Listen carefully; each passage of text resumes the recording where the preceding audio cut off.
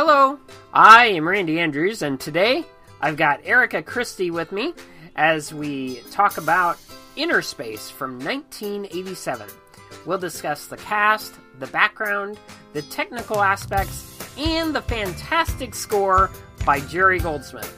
It's all today on Soundtrack Alley.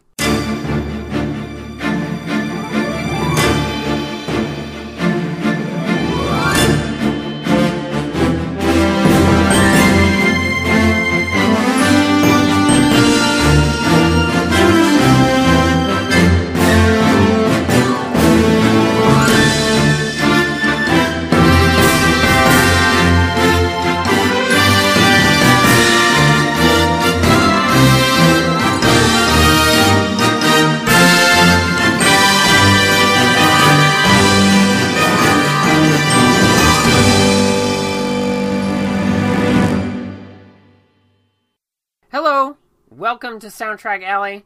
Erika, it's great to have you on the show again. Thank you so much, Randy. So, what were your first impressions of Innerspace? I'm not sure I could remember first impressions because I would have been really young when I saw it. But Me too. I do remember that I practically melted the VHS tape. I watched it so many times. Like, this is one of those movies that, for whatever reason, I was just completely obsessed with as a little kid. So I watched it all the time, just over and over and over again. And honestly, I don't even know what it was about the movie that I was so obsessed with. But yeah, just watched it all the time. Yeah. I enjoyed watching it too. One of the things that I always remember is, like, the scene where Dennis Quaid is inside the eye. And he shoots out that prong thing into the eye. And you see Martin Short go, ah! And, man, that's going to be bad audio right there. That's all right. That's all right. But, yeah, so I love this movie. I think it's a blast. It's a lot of fun. Dennis Quaid is great as being this cocky, over-the-top pilot. And Meg Ryan being the quirky, lovable gal that she always is, portrayed in almost every film she's in. So, and, of course, Martin Short. I mean, we get the comedic genius of Martin Short. Mm-hmm.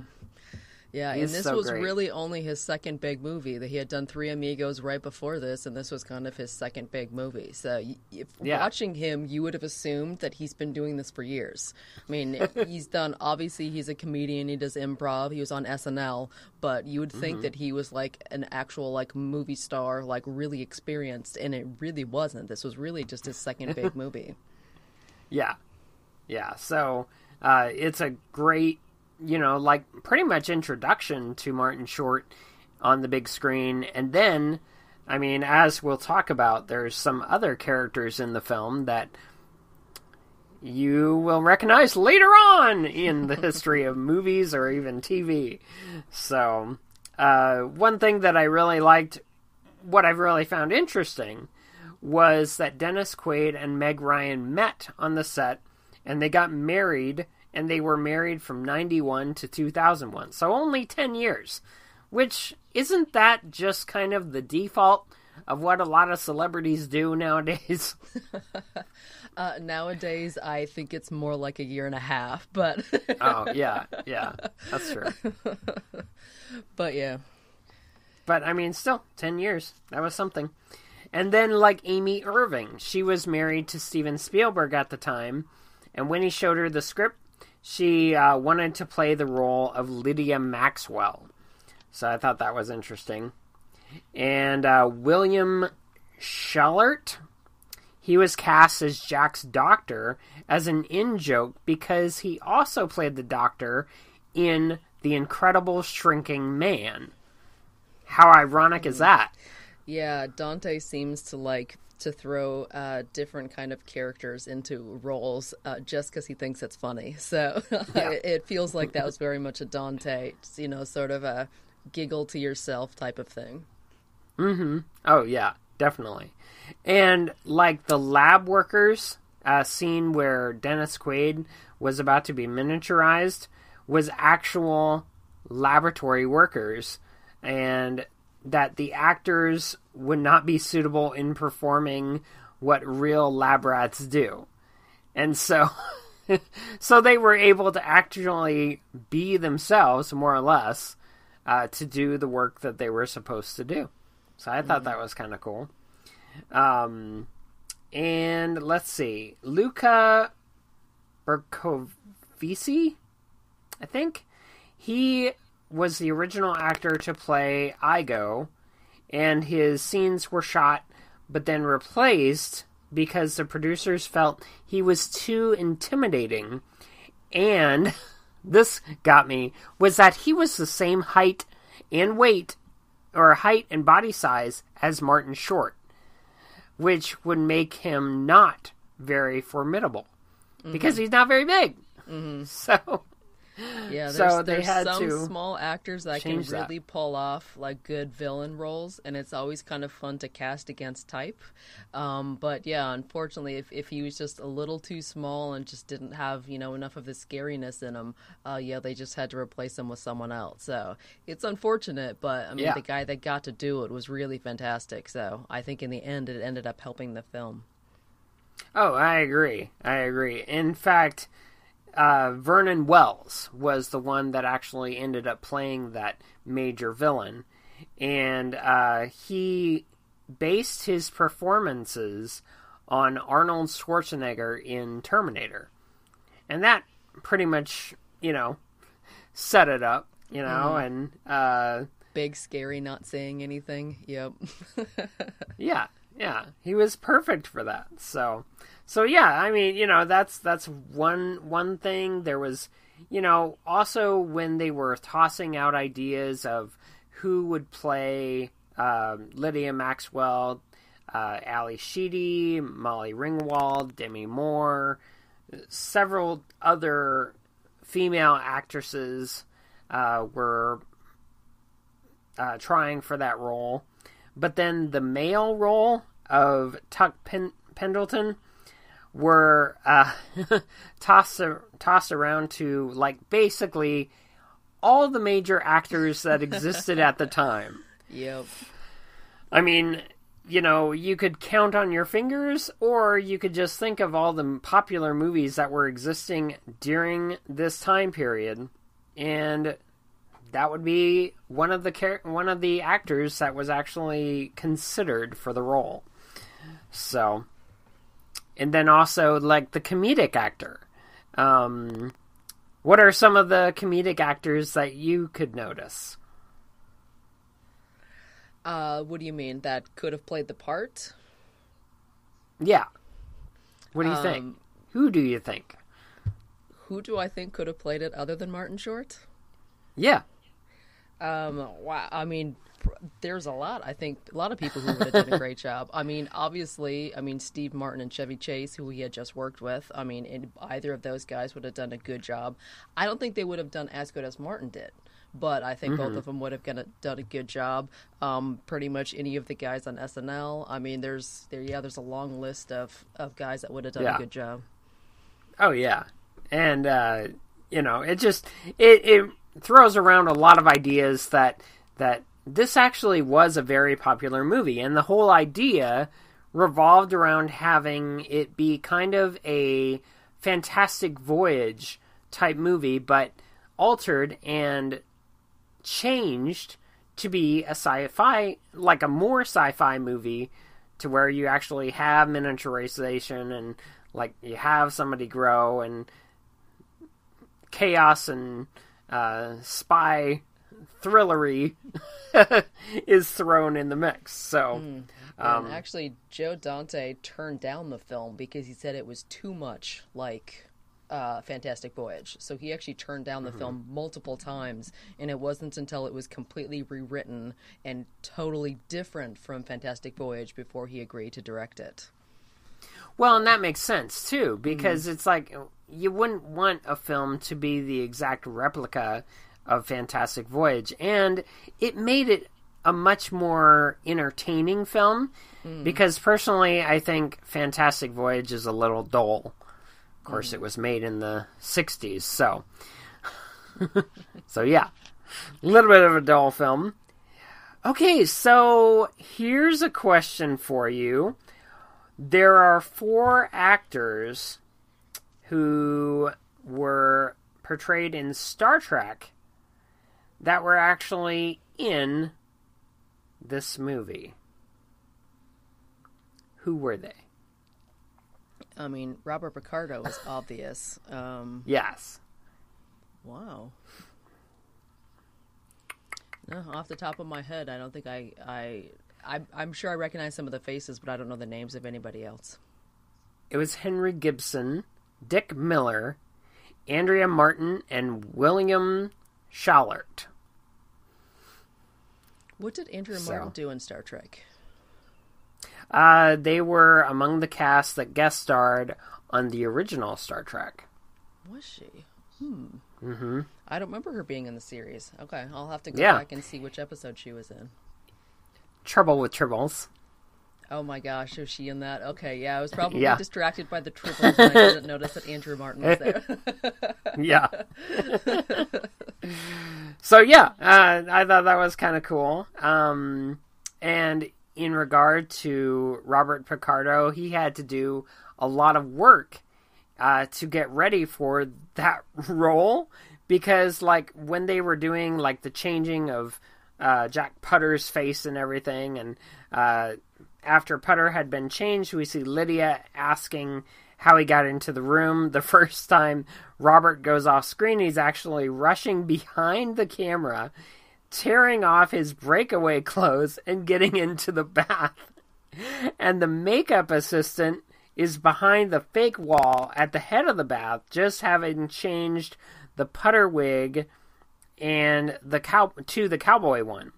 And then before the Scrimshaw meeting, Picardo's voice was overdubbed with Short's.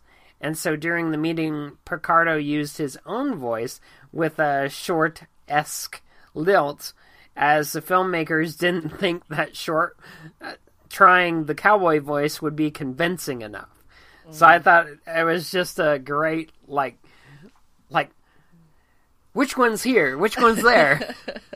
Yeah, that's very much a theater thing, having to do like a quick change like that. But yeah, she talks to him out in the hotel room, looks back to the bathroom, goes, "Where is he?" And then as she turns around, you know that Robert Picardo is crawling on the floor, trying to sneak into the bathroom, below the height of the camera, to take off his clothes and jump in the bathtub. So, it's I always enjoy knowing that sort of thing is happening, just off what the camera can see. But yeah, they did a really good job with it, because he looked totally chill when it came into him and he was there in the bathtub. Yeah. I thought it was great. So, I thought this was also interesting that this is the only film that Joe Dante directed to win an Academy Award for Best Visual Effects.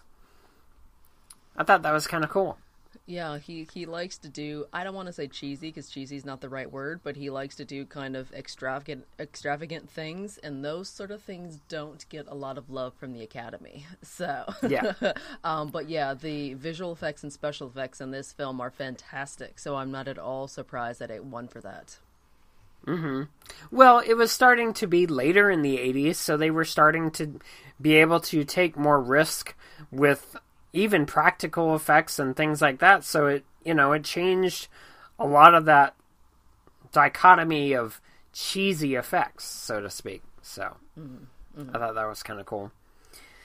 So then there was one thing, like when Jack was making his way to the mirror so Pendleton could look, and there was a hiccup that previously was recorded by Mel Blanc, and it was even used in various Warner Brothers cartoons later on.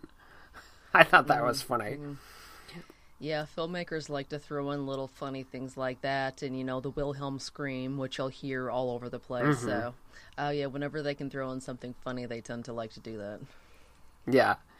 And I thought, like, just overall, Martin Short was just, like, great in different scenes that he was doing, like the whole telling of the dream and then him actually experiencing the events of his dream were hilarious, because he's like, I'm possessed, because he thought somebody was talking to him, and I thought it was great.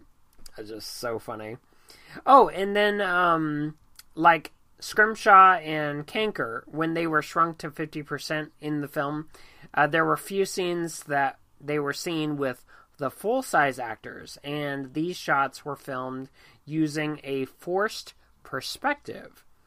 So for the car scene, the rear of the car is actually twice as large as the normal car rear, and was from about 20 feet away. And then during the scene, half-size hands and double-size hands were used, and this method with the filmmakers didn't have to worry about compositing two separate shots in the post-production, so that the shots could be completed quicker. And even with the final scene in the suitcase, the case was twice as large, but the hands that closes it were real. So the camera did a sync in with the closing. So I like how they used a lot of different variety of camera type things, kind of like what they did with Star Trek II with the giant ear. You know? Yeah, and they also did a lot of forced perspective with the Lord of the Rings movies. The Lord of the Rings and The Hobbit, all 6 of the movies, they did a ton of forced perspective. And as you just said, they did it in this movie just to make it faster. Now, in Lord of the Rings, they could have done everything CG, but it's so much nicer to have the actors, like, actually there, even if they're 20 feet apart. It's so much nicer to have the actors actually there and getting to respond to each other, rather than just doing everything in CG. Yeah. And it makes for a better movie. It makes for it to be a bit more believable, even though it's not believable because it's a fantasy, you know. So, but yeah, so I found that pretty cool. It was funny when Robert Picardo was saying for, like in the DVD commentary, when Jack and Lydia are puzzling over Scrimshaw's miniaturizer, Picardo says, I pushed buttons on consoles for like that for 7 years. So it was his reference to the Doctor in Voyager. So I thought that was kind of cool. And like you had said, you know, Joe Dante, he turned down this movie, and after making Explorers, the story, of course, was rewritten as like a sci-fi comedy. And I thought it was kind of cool that Steven Spielberg joined with him. And this seems to be a thing with Spielberg and Dante, that, you know, they've collaborated on more than one film, you know, to see it through, you know? Yeah, so I think Dante, if I remember the order, Dante turned it down, either the producers or writer, whoever took it to, I want to say Warner Brothers, and it went through a few people. Even John Carpenter was temporarily thinking about directing it, and he's the one who got, I can't think of the writer's name, he's the one who got the writer who did the rewrite, and then it was a much better movie after that rewrite, but the movie was still stalling, and so Carpenter left the project to do Big Trouble in Little China, and so he was off doing that, and then that script that he liked was given back to Dante, and Dante liked so much what the change was that he then agreed to direct the film. So I think, if I remember correctly, that was the chain of events sort of behind the scenes of what was going on. But yeah, it was from Carpenter's suggestion of the screenwriter who did the big rewrite on it. Cool. Well, that's some new trivia I didn't know before. Yeah. So that was pretty awesome. I guess they used 2 different shopping malls for the scene where the Doctor injects Tuck into Jack's rear. The opening scenes were at a place called the Northridge Mall in San Fernando Valley in LA. And then the scene where he reaches the top and rams the syringe into Jack is on the top floor of the Sherman Oaks Galleria, which is another mall several miles away. So it's interesting that those malls were so similar in kind of design, you know? So. Yeah, design and color and light and and it looked like it was the same mall. So yeah, they did a good job of picking just the right corner to just like film whatever that little part is that they needed to get. And it doesn't surprise me that they do that, because in some malls, you get the feeling that they're made kind of universal sometimes, because there's two malls in Omaha. One is called Oakview. One is called Oakview, and then one is called Westroads. And they have similar, like, elevators. And in Oakview, it's a big round circle area where the elevator is in. But then at Westroads, it's more square. So it's just kind of interesting how different malls have a different perspective of where they're going to put an elevator, or where they're going, or how they're going to design like their middle section, you know? So I thought that was kind of cool. They could be owned by the same company, or it could have been the same builders that did both of them. So yeah. And so it's just a neat little thing that happened, you know? So another thing is the license plate on Mr. Igo's car is called Snap-on, and it's reference to Snap-on tools. But the funny thing is that it's similar with his hand, because he had different Snap-on hands. So I found that funny. Yeah, and there's one scene where that license plate was really obvious, and you know that everybody in the theater, when it first came out, probably just sat there laughing, like already knowing that Snap-on hand is kind of where he got that from. Yeah. So I thought that was kind of cool. And then, let's see, if you pay close attention to the scene in Lydia's desk, or at Lydia's desk in the newsroom, you can spot an ultrasound image of their baby pasted over Tuck's framed portrait, teasing the future reveal that they're soon-to-be parents. I thought that was interesting, too.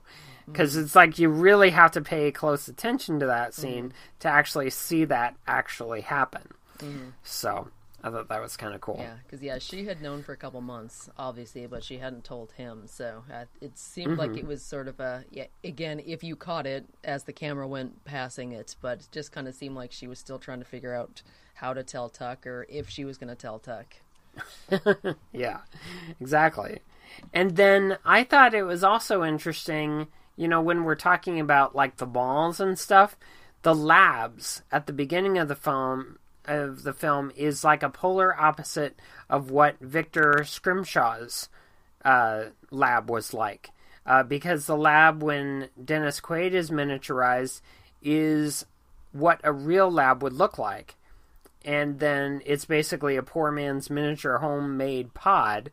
But then with Scrimshaw, his was like elaborate and like a giant clean room, and like it's all this high-tech industrialized tools, and with all the proper funding and everything. And it's like, okay, we can see the differences, but we see the difference between the real science and the fake science. Yeah, and all they wanted of what to do, they just wanted to was. steal stuff. Like, they weren't actually there making things. They just wanted to steal things from everybody else. So, and also in the lab, in Tuck's lab, what I really loved, rewatching it now, is looking back and seeing all the giant monitors.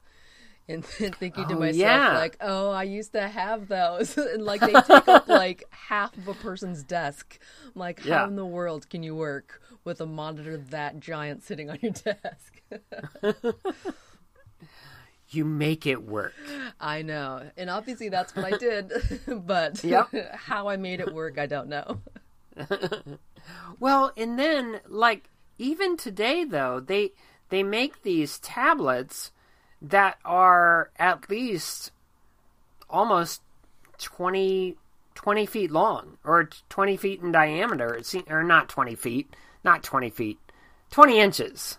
20 inches in diameter. Man, that would be a huge monitor. 20 feet. I'm just like, wow, Randy, where are you going with this? 20 inches, gotcha. Been up a while. What can I say? You're just making it fun. Don't worry. We're good. Exactly. It's like Frank's 2,000-inch TV, But, yeah, so, today they have monitors, tablets that are 20 inches long and big. And it's like, I saw one in a vehicle once that it was this giant tablet. And it's like, how would they work with that? What would they use it for? Does it have a stylus? Does it work with a stylus? What does it do? Mm-hmm. And, it didn't appear to be one of those types of tablets that would have a stylus, because no offense to tablets, but the screen just didn't seem like it would be the kind that would have a stylus to it, because it would be, you would see all the marks, or you would see like it even could be scratched, Mm-hmm. So yeah, there's differences there. But so all right, so why don't we get into some of the soundtrack aspects on the film? What's your overall general thoughts on the score? I heard a quote someone say about it, and I kind of agree with the quote, is that as far as most of Goldsmith's music go, this is one that it's kind of a compilation of a lot of his other movies. Like, you'll kind of hear, little cadences and things that go on that you kind of think, oh, that sounds a little bit like some of his other movies. And it's not necessarily something that you would sit down and listen to the soundtrack from beginning to end. And not that that's a bad thing, but he kind of made it, it's a little bit odd, it's a little bit strange, he's got some weird sound effects, like, he kind of made it that you kind of have to be watching the movie in order to, like, really, like, be able to appreciate the music. For him, most of his soundtracks, as you know, Randy, are, you can just listen to and they're just fun. But for this one, you kind of have to watch the movie, like, the music doesn't work quite as well without the visuals. And I don't think that's a bad thing. But I think it does mean that people are less likely to listen to this particular score compared to some of his other stuff. Yeah, I would have to agree with you, because, like, in a lot of films that he's done, like the Rambo films and just some other films that he's done, like Total Recall and Planet of the Apes, I mean, a lot of these films have, my list of movies that I'm listing off are so minute compared to the length of film scores that Jerry Goldsmith has done. Brilliant man, wonderful scoring person, had great recording experts that worked with him. But, with the Rambo films, there were several complications with the Hungary. It was the Hungary orchestra. They weren't as active, or they weren't as well made. All right, so we were talking about the film scores of Jerry Goldsmith and the problems that he had with different scores, and even like absurdity at times, with different film scores that have like pop tunes in between the orchestral arrangements and everything. This film seemed to actually work with that. They had several actual pop songs that were included in the film, but then having the adventure score really actually stood out for it. It made, I actually liked it a lot in the way that it didn't provide any reference to the comedic effects. Like, remember when we talked about Crocodile Dundee, or even, what was the film that we talked about that had a comedic score? It had a goofy score to it. I mean, even Big Trouble had that sort of yes. thing where it was just kind of silly to go along with the movie. Mm-hmm. Yeah.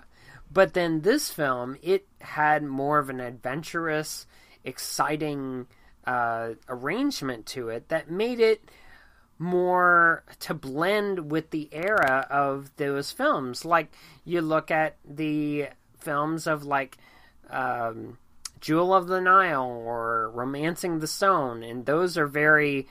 like, they have a quirkiness to them, but they're also straight adventure scores as well. So, I think... one I felt was just a little bit adventure. Well, I should say it's sort of half and half. Like, half of the music is kind of one thing, quirky and weird, and it was sort of like more moods than actual songs for some of the stuff. Yeah. And then the other side, I don't know if I would say adventure quite so much. It was almost, I want to use the word like majestic. Like there were times with just big, beautiful, sometimes major chords, sometimes minor chords. It gets a little weird and dark at times, but it was just really big and full and beautiful. And I actually kind of like that. Even though so much of the film was silly. And it complemented it rather than it sticking out. Yeah, it was like, it's like your straight man to your comedian. Yeah. And it actually made the comedy work more with the music that was included. So I really like that. But like in my notes that I found, I thought it was interesting that there's a lot of reference for Goldsmith using Explorers. The score to Explorers, and I found that really interesting too, because that score is also a straight adventure score, but it's very quiet. It's not big and booming and loud and adventurous like this film is. Like this has some very big moments in it, but with like Explorers doesn't have that great amount. And so, it's different. And then you look at different adventurous film scores, like just the different themes that Goldsmith used, and like just in particular the touching on-screen rendition that comes from the cue known as The Womb, where Quaid stumbles upon his own son in his girlfriend's womb, and then there's another theme of determination for the scientific aspect of the journey, the expedition theme of a fantasy variety, and you get that even from the very beginning of the film, where you're not really sure what you're seeing. There's this like during the main strange titles. There's this strange like noise music that Goldsmith uses, and then as the camera pans out, you find that it's actually ice cubes. And it didn't look like that when you first saw it, because it looked much deeper, much more intricate, but it wasn't. It's this very simple thing of polycarbons and molecules condensing together, and so I thought that was just really interesting. And he seemed to use a lot of different styles of different composers, such as Ennio Morricone and even of Star Trek, the motion picture, which he did score. So I thought that was really interesting. And then, like, even with the evil henchman, having his replaceable hand, even though, we find it really humorous and everything, but what's neat is that it's like this out of experience movie theme that's taken, seems like, from Masters of the Universe, which was composed by Bill Conti. And it's like a totally different type of score, but it's like this bombastic, loud, exciting moment, and yet it's for the bad guy. So, yeah, Yeah, and then I do like how he mixed genres a lot in this particular score, from strange mood stuff to, like you said, a lot of adventurous stuff. And there's like really like sweet, majestic music along, and then there's silly stuff. And for a film that's, you know, in general a comedy and a science fiction comedy, you wouldn't necessarily think all of those things would work together, but somehow he gets it all to work. Yeah, that's what really impressed me about the score, is that it has these different genres and it carries through for his work. So I think it's actually pretty good. So the cues that I've chosen to play to start is main title, Tell Me About It, State of the Art, The Charge. And so I found these cues to be kind of the start of the journey for our hero. And then I love how we get that iconic music for Dennis Quaid when he's about to go into the rabbit. And so, Erika, what do you think of these? Yeah, we've been talking about the main title a little bit. It's actually one of my favorite tracks on the whole thing. It just starts out kind of weird and strange, and like you said, it's all close-ups of, you know, water and ice, and you just don't really know what's going on, and he just really wanted to kind of build up that, like, strangeness as you're seeing the opening credits. And then the second half just kind of pops in with all this, like, weird synth, and it's all, like, dissonant, and you hear these weird like harmonics and ghost notes, and he just starts it off with that first track of you just kind of wondering, like, what am I about to watch, because I don't even know what's going on. And I kind of like that, just kind of making the audience kind of sit up and think, like, I'm not hearing traditional music, I'm not seeing anything traditional on screen, we're obviously in for a ride that we weren't expecting when we came into this. So yeah, I kind of like how they sort of jump straight into, this is going to be weird, just put your seatbelt on. Well, and that's what I get the feeling that Jerry Goldsmith, he was that type of composer that could do that a lot. Like, he did it with Planet of the Apes. He's done it with several other movies.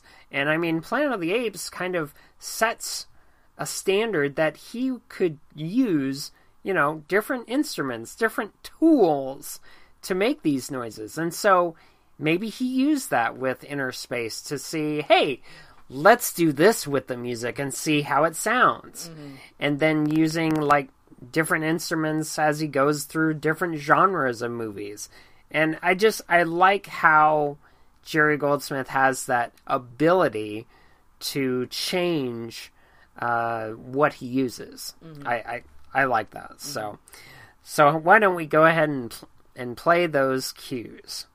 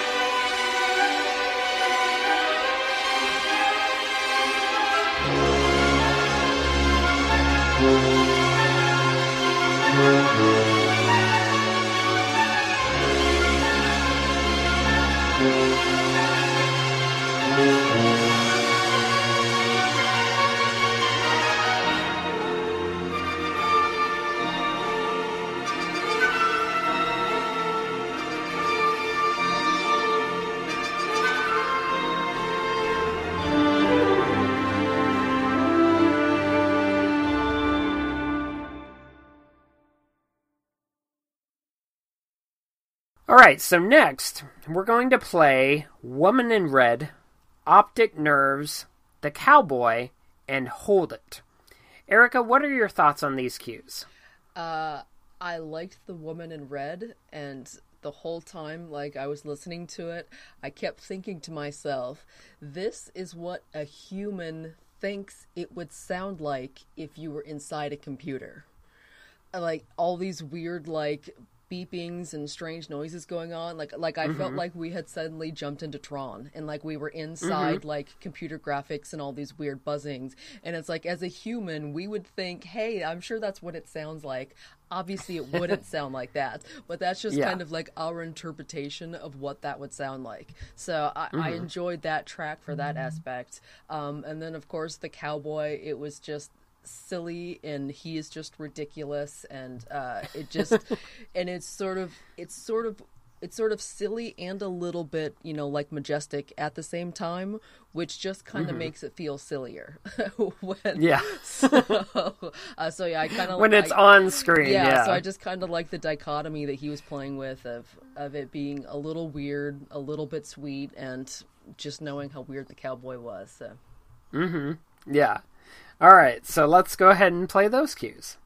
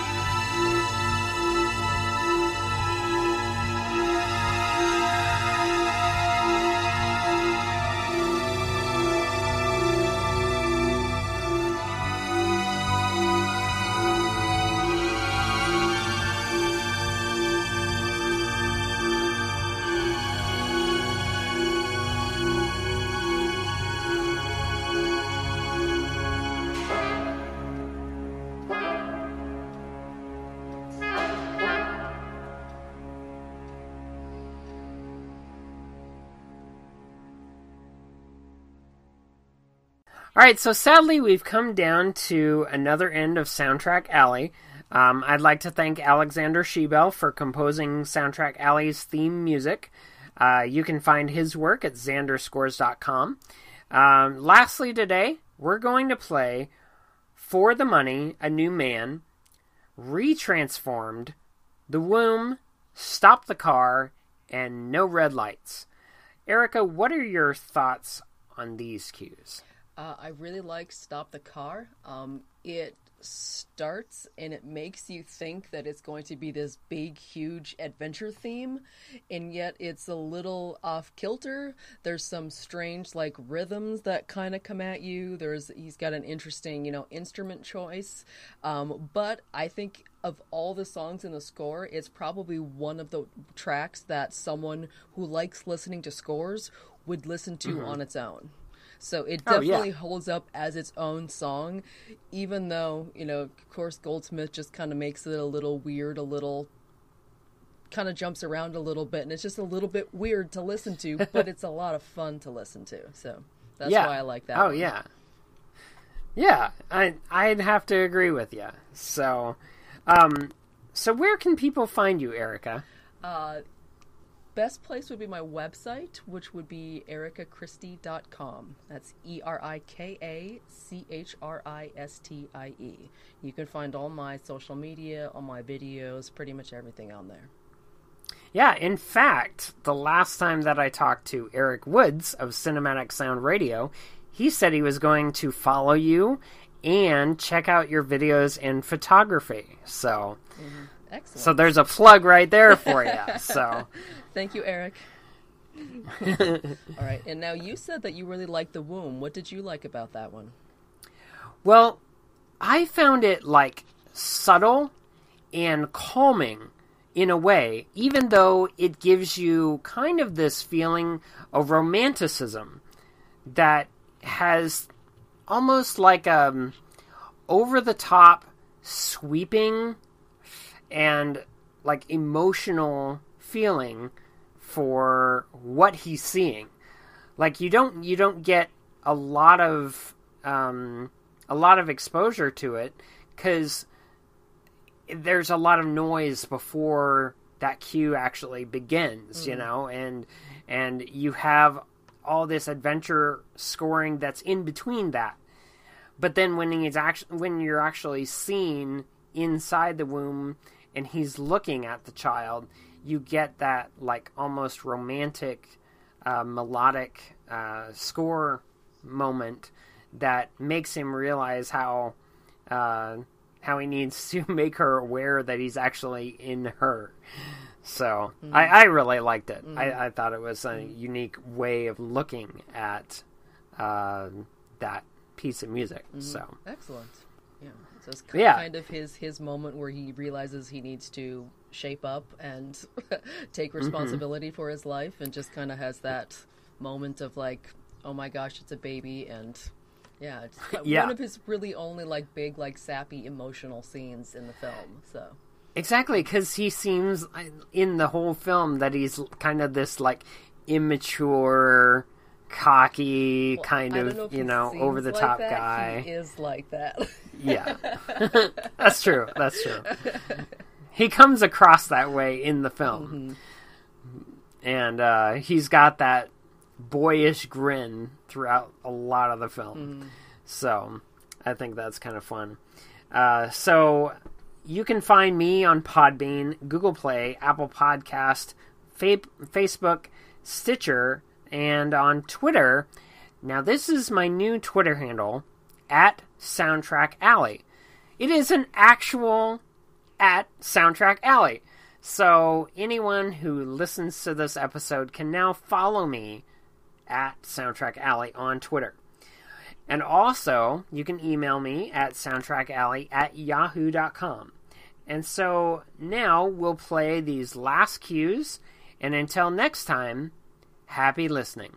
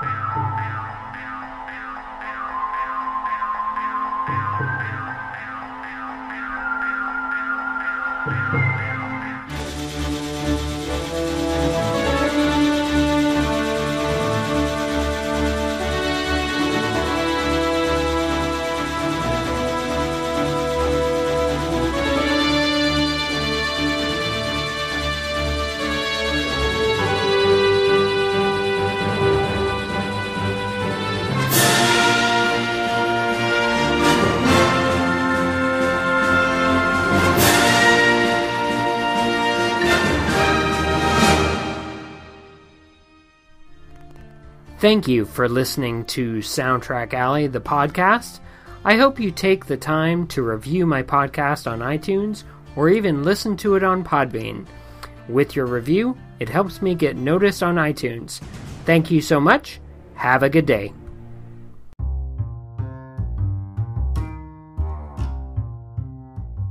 Thank you for listening to Soundtrack Alley Spotlight.